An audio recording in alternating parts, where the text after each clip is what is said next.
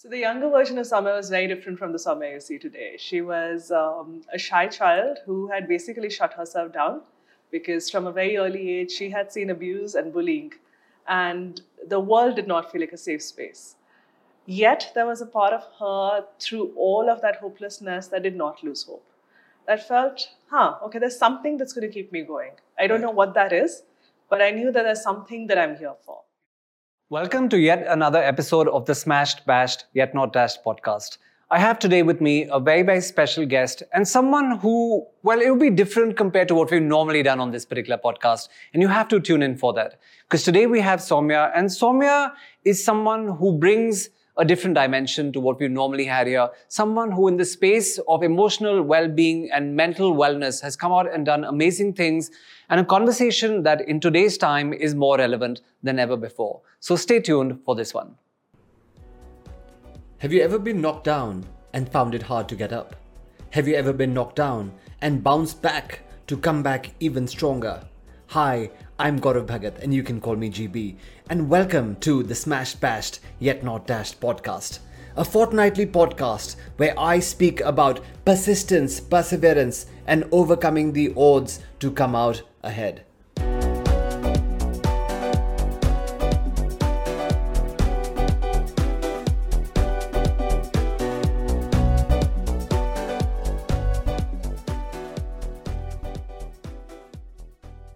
So Saumya, first of all, welcome to the Gaurav Bhagat Academy. It's great to have you on the Smashed, Bashed, Yet Not Dashed podcast. Been hearing such amazing things about what you've been doing. Okay, we're talking about the BW, business world, 40 under 40, amazing things happening with, a lot of clients. You've been able to bring about, transformation, healing and more. So first up, how have things been with you? So you're right, Gaurav. I think this is the best time to be in this space. And I'm so grateful that people are finally bringing a focus into emotional mental well-being. I feel we're a little late to the game, but better late than never. Yeah. It's now become an urgency that people have started to recognize. And I'm grateful for the fact that they feel safe enough to now ask for help. Yeah, so true. And we're going to talk about that and a lot more. But before we go to, where we currently are, let's go back to the Saumya of, perhaps like the teens or the pre-teens Sure. Saumya. So what was it really like? What was it like for you growing up? When did some of that happen? I know you went to school to Siddharth Patel. I did. But let's talk about, the younger version of Saumya. So the younger version of Saumya was very different from the Saumya you see today. She was a shy child who had basically shut herself down because from a very early age, she had seen abuse and bullying, and the world did not feel like a safe space. Yet there was a part of her through all of that hopelessness that did not lose hope. That felt, okay, there's something that's going to keep me going. I don't know what that is, but I knew that there's something that I'm here for. Yeah. Parallelly, I also felt at that time I could see good in other people. And I could see, okay, why is this person so, feeling so lost or confused about themselves or questioning themselves while they have everything going for them. Right. So I think two very conflicting realities that I was living with at the same time. And I really am grateful for the universe to have guided me here. And I think that is a part that I have gone back to a lot and also healed and also taken inspiration from. Interesting. That's been what brought me here. Right. So almost in terms of what perhaps happened to you when you were growing up is things that you don't want to happen to others. And maybe that's part of why you've taken this path so there's as well. that quote, right? That where the wound is where the light goes in.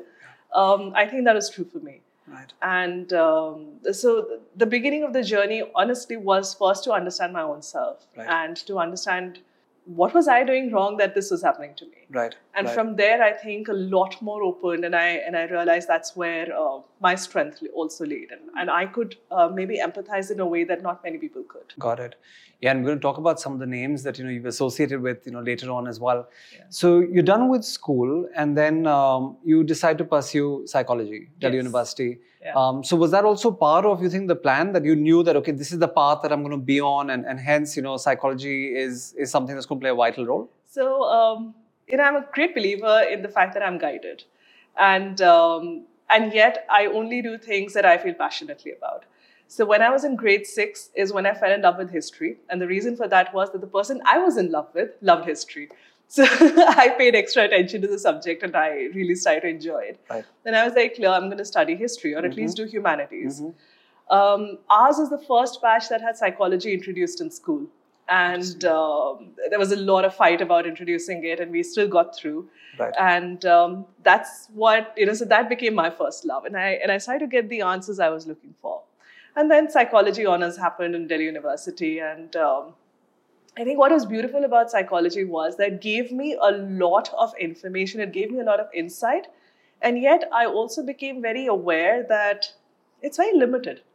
Ultimately, it's different people's points of views, right? And of course, there's a lot of data to support it, but none of the schools of thoughts were right. And the fight that was happening among psychologists was this is right versus this is right. And in that, what was getting missed on was the human who does not belong to a school of thought, who is beyond schools of thoughts. And that's what convinced me to move away from traditional psychology and find something that works at the core, that is individualized and is not taking years and years to work. Because at the end of 2-3 years of therapy, did the therapy work or did the times change? We just don't know. Or does the person just give up and say, okay, you know what, this is enough. So that's what got me to start looking at other things as well. So true. And I love the fact how you said that, the reason why you picked history as a subject, and it almost takes me back, to the time when we were in college, and there was, I was in Bhagat Singh doing English honors, and it was supposed to be English honors. First it was supposed to be, I think, history honors. And then Aman was a friend who I started consortium with. So Aman and I, we were walking down the classes, and we walk into our class, and there are only guys sitting there. And Aman said, "Bhai, mere se to nahi hoga." He said, "Let's take a walk around and see what else is available." And we walking past and we see English honors and the only girls. Aman said, "This is the class for me." So then that's how, we chose our subjects. So it's interesting in terms of, sometimes how you end up doing certain things. But yeah, just something that came back to me. So you're done with college and you decide to start working with a great Indian company, which is HCL. And today we're, of course, in Sector 6. I think your office probably wouldn't have been very far from here. Yes, so not very far from here. HCL is obviously an institution in Noida, as now around the world. What was that like? Oh, that was amazing. I went as this naive child, okay? And again, I was guided there. So HCL was coming to our campus and everybody was going for their interviews, my friends included. And I, the lost child that I was, did not know about it. And they said, oh, the campus talk is happening. Do you want to go? I said, okay, we'll get attendance. The only reason you do anything in college is attendance. Correct. And I went for that, didn't have a CV. They said, oh, if you don't have a CV, handwrite a CV. So I called my elder brother because he's the only person I knew who might know the full form of CV. I was that checked out. Wow. But yes, I think at the end of all of those rounds of interviews and some that happened at the HCL campus as well, I think there were just 2 people who got selected from our college and I was one. So for me, again, that was a sign. And and I said, okay, you know what? While I'm thinking about what I want to do, let's do this. I was so naive that day one, my boss tells me, "Ye data hai, isko Excel mein dal do." And I turned around and said, "Excel kya hota hai?" No way. Right? Not kidding. Yeah. At the end of my time there in Excel, I knew my macros, I knew my VLOOKUP, my HLOOKUP. I was training people. So that was a huge win for me. And you're right. It's a company that... one, I think it woke me up. It woke me up to what the world outside is like. The second is I actually started to look at what are my strengths. And from the perspective where I came, it really helped me see that at the end of the day, you could be the head of marketing, you could be the head of HR, you could be anybody, it doesn't matter designation, right? You're first a person. And so what was happening in your life as a human is how it was coming across in your interactions with people. Everything was interlinked to your patterns. So that was a big, big realization for me at that time. And that got me to start looking at things in a very different way. So it wasn't just about people, or rather it wasn't just about roles, it became about people. It became about creating a change at the core, which is at the person level, not at a role level. Yeah, it's so true. And I think we forget that sometimes, and this is of course like maybe deviating a bit, but as a sales conversation, people sometimes say, oh, I'm in the B2B space, I'm in the B2C space, I'm in the B2G space. I'm like, forget all of that. Who is behind all of these, institutions, organizations? It's people, right? And obviously, I mean, Viraj as a friend talks about this a lot. He talks about the H2H, which is the human-to-human aspect of things. And I think people just forget. Absolutely. And I think at the end, the core, that's really what it's all about. Absolutely. We're all in a people-to-people business. You're always selling to a person. Every product, every service is ultimately taken by a person. So if you forget the person, you're actually forgetting the big picture. Right. And while you're at HCL, because I was seeing when you started Butterfly Effect, you were still at the organization. And you already have, started a little bit of conversations on coaching and the likes. So walk me through that. Like, what was that like, and how did that even happen? How did that even start? So once again, guidance. So I was going through a little bit of a tough time around 2008, 2009 in my own life. And again, that started sort of bringing up the questions that I had in the childhood. What am I? What is my purpose in life? What am I really doing? Is this my destiny? Right. Is this, that's all going to happen in my life? Right. And from there, I actually went to a tarot card reader who I had met probably once in college. And she sort of guided me towards a course, which turned out to be clinical hypnotherapy. And that sort of started to bring the picture together. That brought what traditional psychology is. It's clinical psychology, Right. but bringing in the element of hypnotherapy. Now, hypnosis or hypnotherapy is not just what we see on stage. It's, when used therapeutically, it actually takes you deep into your subconscious mind. And I started to see changes. And personally for me, like I used to get panic attacks with a very specific trigger, exams. And it started in class 11, went on to college, even went to a psychologist for a year thinking, oh, I'm going to be a psychologist. Why don't I do this as well? Right. At the end of 1 year of counseling, I talked a lot about a lot of things in my life, but I had at the end of it a quote that was dance like no one is watching and sing like no one is listening, Right. which is a very nice quote, but it doesn't help when I have a panic attack, right? Agreed. Now, when I was learning clinical hypnotherapy, we were doing demonstrations in class and practicing with each other. And we were working at phobias, and I sort of volunteered to be a demo. It was a 30-minute session, and I never got a panic attack again. Really? And I was convinced that if this can happen for me, things can happen for others as well. Right. And it wasn't that I changed everything in my life. No, I had a lot more stuff to work through. Right. But it convinced me that change is possible. It just needed the right direction. So that was my convincing moment. Right. And from there, I just went on to learn more and more, practice more, and I think it never stopped after that. Right. Yeah, and of course, taking a look at some of the names that you worked with. I mean, there's Marshall Goldsmith, there's Louise Hay with Heed Your Life, there's Gallup Strength Coaching, and there's a lot. So you have this big passion towards of course, self improvement and learning, which is key. And we always say keep educating yourself. That's what key really stands for. Yeah. But would it really been your drivers to seek out the best of the best? Because I've seen a lot of people when they enter this space, they're like, yeah, kaam chal jayega, kisi se kar lete hain. They'll find a local resource. They'll say, Udemy mein course kar diya, whatever. Yeah. They don't really invest in themselves. They don't. And you travel extensively abroad, a lot. You've worked with some of these people in person, and we all know what that costs. I mean, if I go to spend some time in Grant Cardone, I mean, it blows a big hole in the wallet. But what made you decide that if I have to take this path, it has to be learning from the best of the best and there can be no compromise? I think that is something I've always had. If I'm doing something, I'm going to do it all the way and I'm going to do the very best that I can. Otherwise, there's no point. It's not to say that I only work with the brands. I'm a keen learner and I love to keep learning. And more than that, I think I keep applying it to myself. So even, 12 years in this line, still to date, I receive sessions and I give sessions to my friends because we're humans. We'll keep having our stuff coming up, right? So every 2 weeks, I receive a session and I give one to my friend. Right. And that means I, as a channel, am clear when I'm working with somebody else and I don't have my projections coming in. Yeah. And so this is the commitment I have, one, to my own self. And I think that's a commitment I made to the little girl inside me that, what, you're never going to be alone and we've got this now. And this is also the commitment I make to my clients that if you're here, you're going to get the best. And it's not about which brands. And I'm grateful that I got to work with all of these people.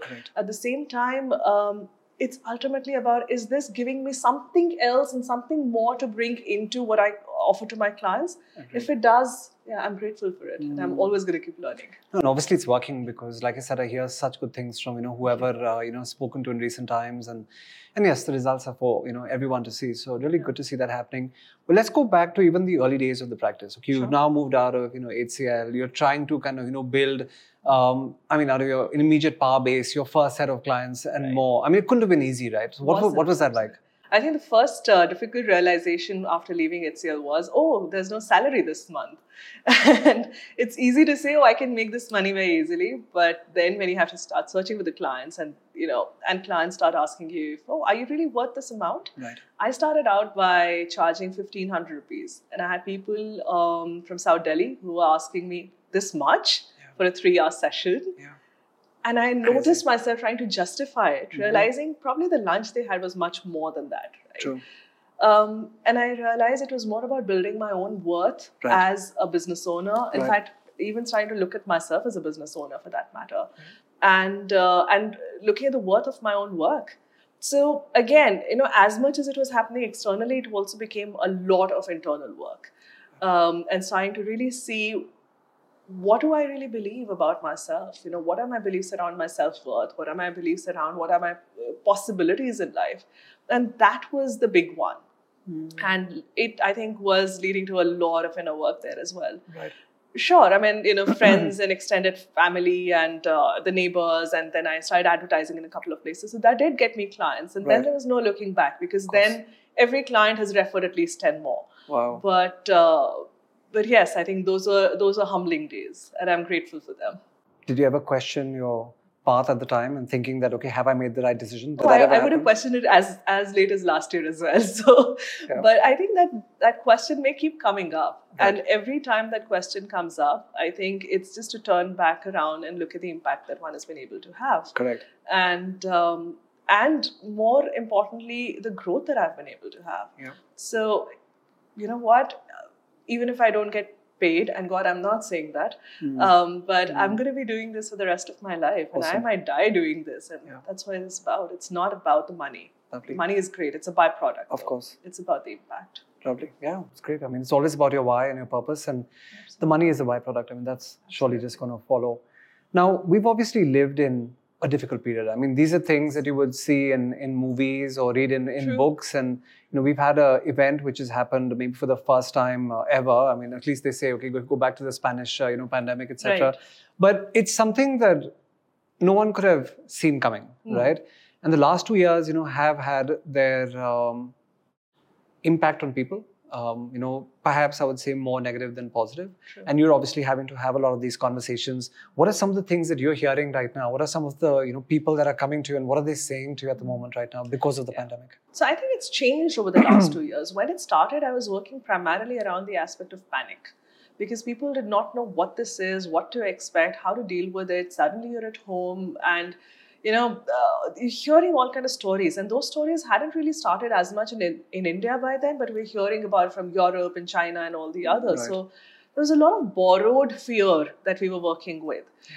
And then when it started to come in India, it almost started with a stigma. Oh, this person has COVID. Correct. What was this person doing outside and meeting people and all of that? Correct. So for the first, I think 2020, it was primarily panic and symptoms of having to stay at home, and then slowly it started to come into the effects of it.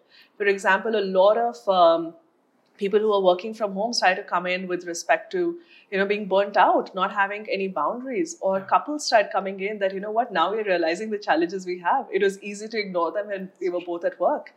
Or, we also had people just because they were staying at home and they were sort of not able to ignore the kind of struggles they were going through. True. So physical illnesses started to come up, which had nothing to do with COVID. Yeah. So a lot of that latent stuff was coming up, and that was a lot of work as well.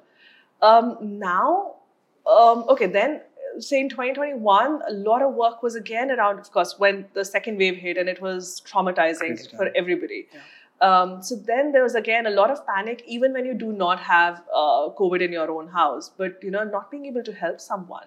In fact, helplessness was the feeling I think I worked with the most at that time. Right. And then a few weeks later, a lot of grief. And I think I'm still working with grief cases till now. Right. Because grief is not just about losing a person. Right. You lose a person, you go through the rites, etc. But the grief hits after, when everybody's gone. And that's when you have to sort of live with yourself and realize what it has been about. So that was that was a big one as well. Yeah. And then again, towards the end of 2021, the world changed in the way that everything opened up. So now people are still trying to manage. Does that mean we're free? Can we go out? Can we do whatever? And then the offices are saying, okay, you know what? Now let's make it worth our while, and so people are working even more. Correct. So it's been now in the last few months, I've been working with burnout in a big way, and corporate stress in a big way for that matter. And most of my employees at this point in time are either getting physically ill because of the stress they've had, right, or they are just burnt out and are having emotional symptoms around that as well, whether it's in terms of anxiety or whether it's in panic attack or just that helplessness that finally leads to depression. So. Wow. Yeah, you come to think of it. I mean, it's actually been insane. Like what you mentioned, initially was the panic, right? Then there was a question about, space. And I remember reading an article in the early days of the pandemic. It was from China, and they were talking about how lawyers have now more business than ever before, especially on the basis of, the divorce cases. I'm laughing, I'm like, all of that and everything else. And then reality hits home. Right, and Mrinalini, in case you're listening, I'm just happy things worked out the way they did. But for a lot of people, it's been tough, and thankfully, we were able to see that path through. But I think in the last couple of years, if I think about it, I have more friends who are now apart than are together, and that's just crazy. Yes, right. Exactly. So unfortunate. And then, of course, you just spoke about. I mean, exactly a year from today, if we go back 1 year. I remember we sat down at home and we were like, working the phones and trying to help people, get oxygen and more. Everyone was home from the office and everyone was like, working helplines, calling people. Everything was just all wrong with that. I mean, I think the worst of, humankind came out where medicines and oxygen and things were just being hoarded, and it surely couldn't have been easy. And I think people who've seen that in their own, lives and families and offices, we had people in the organization, who fell sick and we had to run and get things around for them. It couldn't have been an easy time. No, it wasn't. It wasn't. And to what you said, we saw the worst in humankind. We also saw the best in humankind. And the fact is, the worst and the best always are coexisting. Right. And both have the opportunity to come up. Yeah. It's just about the context. And it's also always about the opportunity in that context. So true. And so in the last year, yes, I did see a lot of pain in humankind. But we also saw a lot of good. We saw people forgetting themselves and helping others, right? And staying up and, forming groups and making sure that the ambulances are taken care of and the oxygen supply is made available and doing it for free and all the others. I mean, so many doctors just gave their services for free. And so there's no end to that. And sometimes I think even at that time, for me personally, it was important to shift that focus to what is here. And I think that helped. And it wasn't easy, yes. Right. I have worked with companies where where they lost the leader they looked up to the most, and I've ran grief sessions for them. Right. And then leadership sessions for the future leaders because they did not know how to take this forward. Right. So humanity is complicated, and they are all interlinked. Yeah, and I'm just wondering, like, how does one really overcome that? Where you've lost, the sole bread earner or, the primary bread earner of a family or, like the name behind an organization. I mean, losing these, people are life-changing events. I mean, it's now a matter of life and death. So how do you even have that or start that conversation? I'm just curious. I think by not ignoring it, by acknowledging it for what it is and acknowledging the person for who he or she was. And it's not about trying to put it away because the grief heals, but that space that's been made with the person's absence will never really go away. It's just that you keep moving forward, and so that hole would sort of become more distant. Right. And you'll fill your life with other things as well, not to fill that hole because that's never going to go. Right. And recognizing that this is a loss, talking about it as a loss, and then talking about the person and what that person brought in. Right. Of course, there are practicalities to it. Like you said, if somebody's a sole bread earner, right, that's not the easiest of things. And then it's not just about emotions, it's also about practicality. And what do you do then? And those are very difficult conversations to have. Yeah. And people respond in different ways, right? When they're put in a situation like this, there's some people who have emotional outbursts which they're unable to, even overcome and just keeps, recurring. There are some who are really good with suppressing, right? And they'll be like, oh, I'm fine. This is just absolutely okay. And that can't be a good thing, right? I mean, it's going to, at some point, just explode like a volcano would, right? Yeah. It would either explode like a volcano emotionally or physically. See, the fact is, all our emotions that we keep buried in, and it's not just emotions that we think are volatile, but anything that is unresolved, that is unexpressed and unresolved, keeps holding a place in your physical body as well. And ultimately, that is the place that causes physical illnesses to come in. Right. So 2 years later, like I said, last year, we started seeing manifestations of in terms of physical manifestation. We're still seeing it. And now it's more critical illnesses. And grief that goes unacknowledged, unresolved, for example, is now coming in the form of cancer. It's coming in the form of heart disease. And so see, sometimes we get overwhelmed by emotions. But the fact is, it's our emotions that make us human. And there's no running away from them. If we get attached to the story of it, that's what's going to keep it coming and coming and coming. But the fact is, an emotion is like a cloud in the sky. It can come and it can go, and sometimes it would rain. And it's okay. And then the sun is there, the sky is still there. Yeah, I love that. I think you really put that really well. And kind of makes one think that, perhaps you don't have to be like Mr. Spock from Star Trek saying Definitely that, I don't feel, And Mr. Spock also had a human side to him. Apparently, So, when we talk about the context of, mental health and well-being, there's a big difference between how India is perceived and how mental health is perceived, globally. And I have friends, you've happened to meet, Dr. Randazzo from Texas, for example. Very big difference in terms of, how problems like that are perceived, here, vis-a-vis, they are in the West. I mean, here almost like, when someone does want to come forth with that, there are almost families that are suppressing and saying, "Chhod do, theek ho jayega, apne aap ho jayega, tension ho raha hai," aisa, waisa. So, what are some of the biases that you're seeing towards, mental health, on the whole?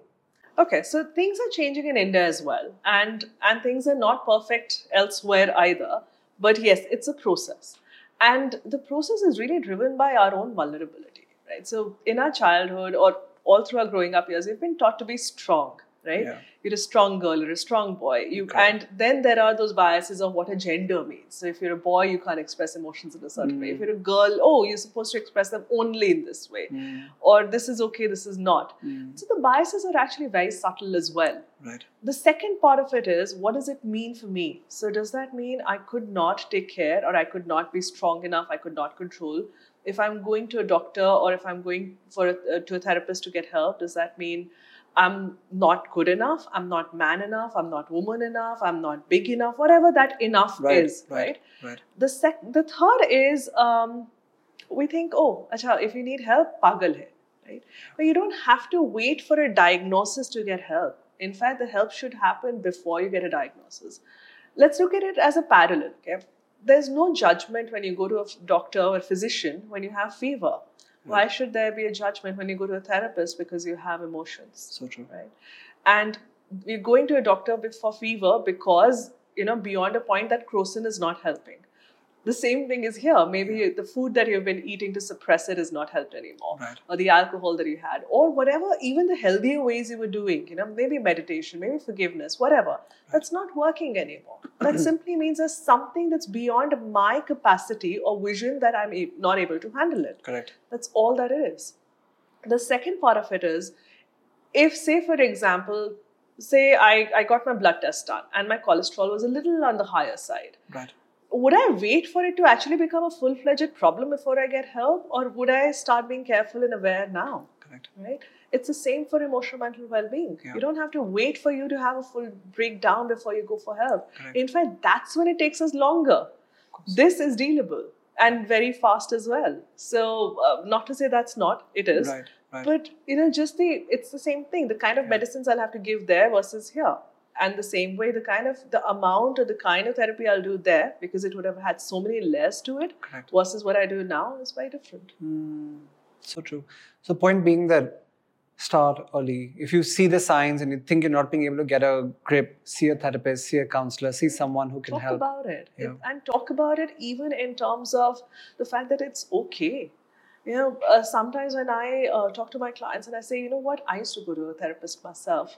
I think it puts them to ease. They realize that I'm not perfect and I don't want to be. I'm a human, right? Yep. And that's something we can do with everybody. I have taken help. You can too, Correct. right? And the other is, when someone is starting to think about it, encourage them, support them in whatever way. See, one major challenge we have in India as compared to other countries is, in the West, the insurance companies pay for your sessions, at least a few sessions. Correct. Here it becomes about an additional expenditure, right? And that is also that holds people back. True that. But again, if you're starting out at an early level, you don't need to get that, that many number of sessions or, make that sort of an investment. Right. it begins with self. It begins with prioritizing yourself. And the fact is, everything else that we've prioritized, whether it's our work, whether it is, the parties or anything else, Right. that's going to fade away if you don't have your own self in it. True. And that's the biggest loss you can have. So true.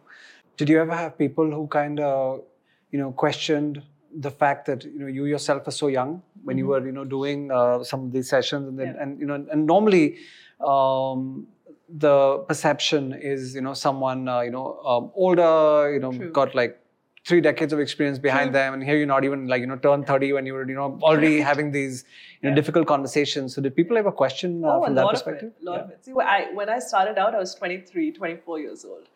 And so what does a 23-year-old know about, say, marriage?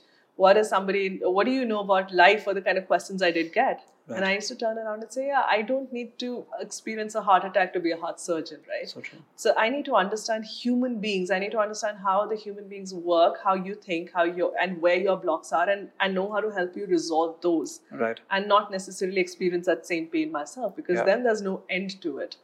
And I think now, 12 years down, a few gray hair have helped, and I've told my body that's enough. That's more than enough. Like you don't have to be a heart surgeon to know how a heart attack played out. I agree on that one. And what about in the last few years? You've also seen this explosion of speakers, trainers, coaches, people who had different businesses, unrelated, no purpose, and just popped in because they saw an opportunity. Does that sometimes bother you when you just see people, who come in and, claim to be like, experts in a particular domain, or, just tend to market themselves better, and that they probably will not be able to deliver the right, like experience / treatment, results. Does that bother you? Oh, yes, absolutely. I have taken a couple of sessions on the bothering that it did for me. But, see, I think it's going to be for every profession, right? There's always going to be somebody who's going to stand up and say, I'm the expert. Yes, unfortunately, in the coaching and therapy industry, everybody today can call themselves a coach. Unfortunately, in India, we don't look at certifications and accreditations beyond a point. Right. We look at what's popular. And then I do feel the work speaks for themselves. And you could be going to whoever you need to go to, and I really do believe that we all have a need that we need to be fulfilling for ourselves, right? And accordingly, we also attract the help that we need. If we are, there are millions of doctors in the country, right? Thousands at least. Yeah. And if that is the case, not every doctor is the answer to everybody's problem, even if they are from the same specialization. True. So I let my work speak for myself, and I feel that more than the marketing, and I'll be honest, that's the area I need to improve on. Right. I don't market myself at all. Right. But more than the marketing, my true marketing is done by my clients. Yeah. And when somebody, again, goes up to their friend and say, you know what, talk to her, I have been helped. Right. Then I don't need to do any convincing. True. Then when they come in, they're already converted. Yeah. And then they'll just say, this is my problem, help me.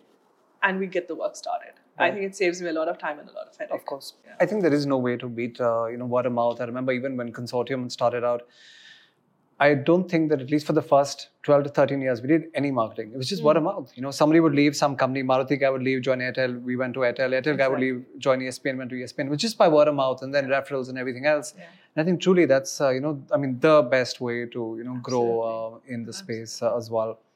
Let's talk about organizations, that have, people who need assistance in this space. Are you seeing more and more organizations that are now stepping up and saying, please be a caregiver / a helper to people in my teams? Or is that right now not really happening in, too big a way? Well, it's not happening the way I would like it to happen, to be honest. During COVID times, especially last year, we had a lot of organizations who started to have talks around this and who said, okay, you know what, well-being is very important for us. Let's do some initiatives. Right. Unfortunately, in India, it was a fad more than something that was sustained. Right. And the moment it came to work versus mental health, and unfortunately, it became that, right? It's one versus another. Not realizing without this, the other is not going to be very sustainable. Right. In fact, the cost of that is a lot more. True. So there are some organizations that are doing really good work in it, Right. and they have, they have year-long sort of programs. They are also looking at where the challenges are. Right. The other sort of work that organizations that are doing is, come talk about it, and let's talk about it. And well, that's good. Okay, it's great to have a conversation. It's great to start building awareness. Yeah. But then what? And that is the thing. Now, I don't have a big organization. I have 3 people working with me.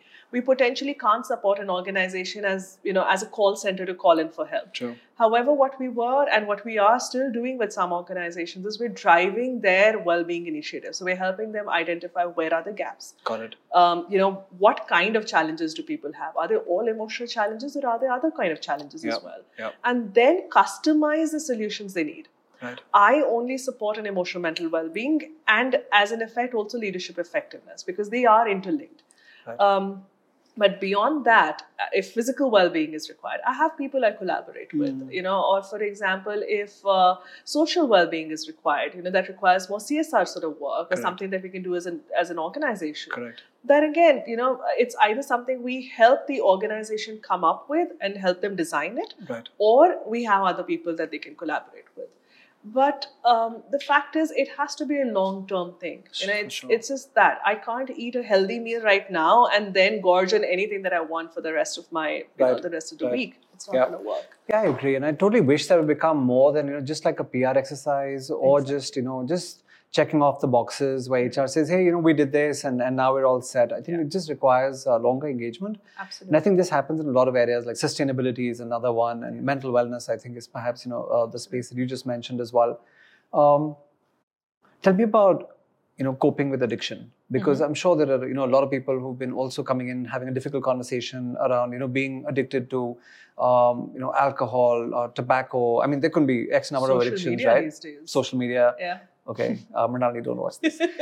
Phones, Yeah. right? So and so how are you, really helping, people in this space? And are you seeing an explosion of this? And B, what role are you really playing in with, patients with this stuff as well? See, okay, all of these are symptoms of another thing, right? So everything that we see on the surface that we call a problem is actually not the problem. It's a symptom of a deeper problem. So when I'm addicted to something, I only get addicted because it's giving me something in return, right? So I get a happy feeling, I get a kick, I get a hormonal dopamine kick at the end of it, right? So when that is happening, I would want to keep doing it. Now, that is how the brain works. Then what is it taking me away from is the bigger question. So if, say, for example, I'm working with addiction, I would want to look at, I'll give you a real life example. Sure. There's somebody I was working with. He was the India head of a real estate company, foreigner. Okay, so the land that this person comes from is where you have beer for breakfast. Okay, and this person came to me for alcohol addiction. He said, I've tried everything. I've tried the medicines. I've gone to the rehabs. They don't work. And something needs to happen. I need help, because when I go and meet the who's who, I can't be less than myself. And unfortunately, every time I do that, now I feel guilty and I feel worse about myself. And it just goes around in a cycle. And so what we did with him was I actually helped him to go through that entire process of when is that exact moment when that desire comes up, and what is that moment where the helplessness comes in against the desire and you sort of give in, right? And we went through a couple of scenarios, and we realized there was a very particular trigger. The trigger was when he was feeling alone, when he felt he didn't know enough, and he felt that, okay, you know what, I don't know my next steps. So the feeling that came in for him was that of helplessness, unworthiness.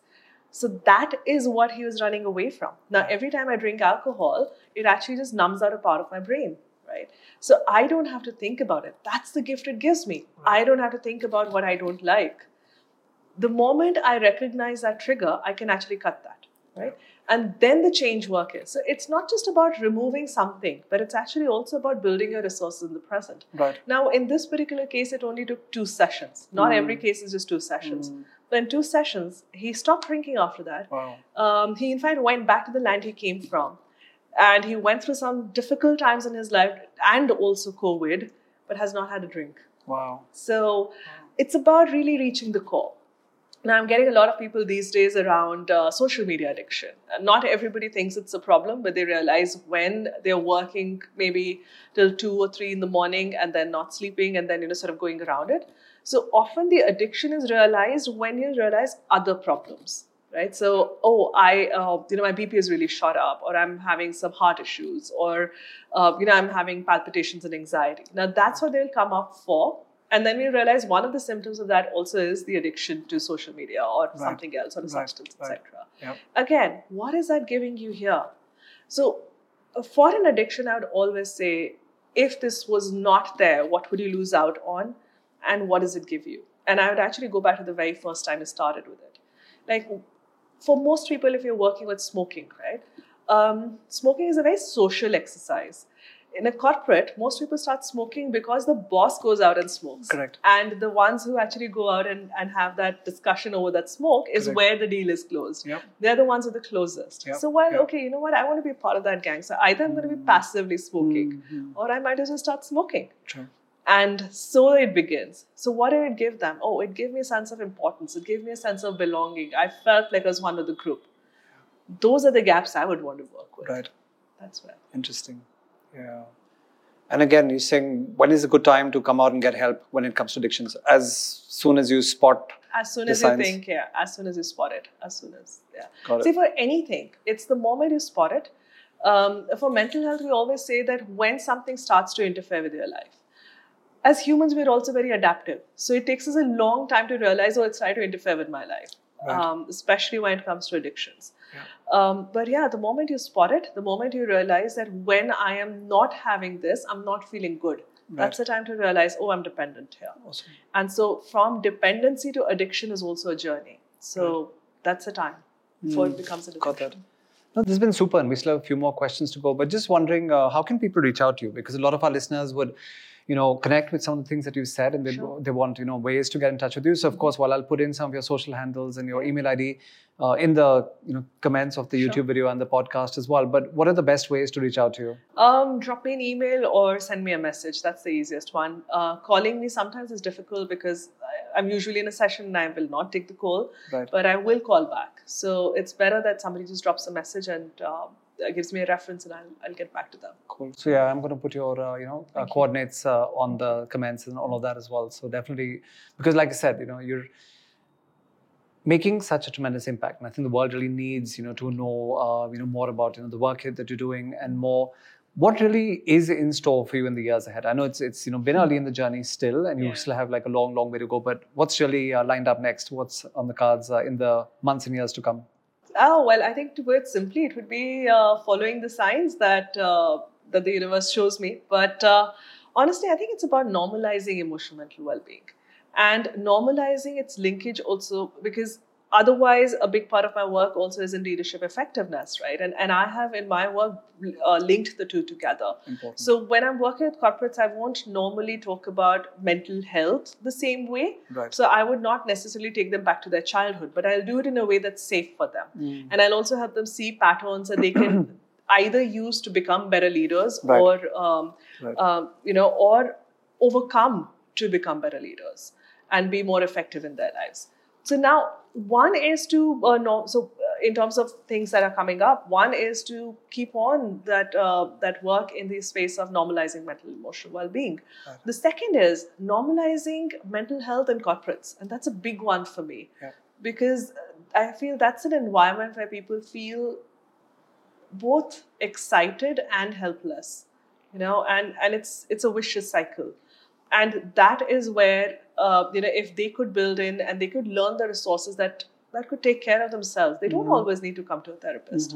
It's as simple as, if I know how to eat my fruits and eat my salads, I don't always need to go to a nutritionist and when I've gained 100 kgs, right? So that's the one.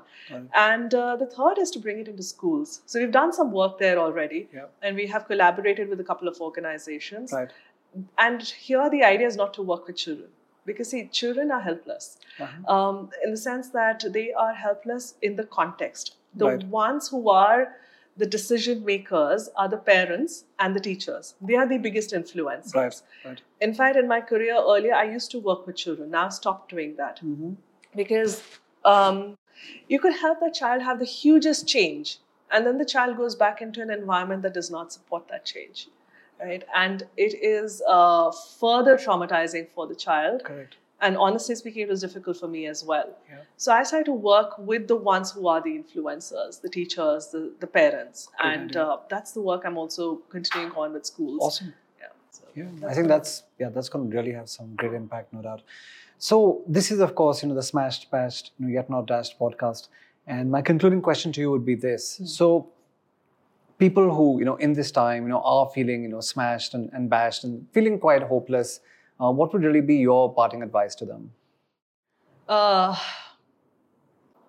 Well, there was a story that a parable that Osho really talked about, which was that there was once a king who asked the wise men to give him a ring that had the wisest words written, and so somebody gave him that ring, and they said, "Read it when you are in trouble, and read it in the highest times as well." And the words were, "This too shall pass." And I think that's the one that to remember, one step at a time, one day at a time, one moment at a time, one breath at a time. And the idea is to keep moving. Yeah. And if you keep moving, the worst of the worst will pass. And it's okay to ask for help. Love that. Thank you, Saumya. It was an absolute pleasure to have you at the Academy today and have you on the Smash Bashed, Yet Not Dashed podcast. Viewers, I'm sure you love that one, and listeners as well. Saumya Sharma, ladies and gentlemen, do follow her. I will put all her coordinates and social handles in our chat box and the comments, etc. as well. Definitely reach out to her if you ever need absolutely anything in this space to have a conversation and more. We are both BNI chapter members. Feel free to come to our BNI chapter. Excellence is a great chapter, and I'm the president and she's the vice president, just in case you didn't know that. But really enjoyed this conversation and wishing you all the best and more. Thanks so much. Thank you.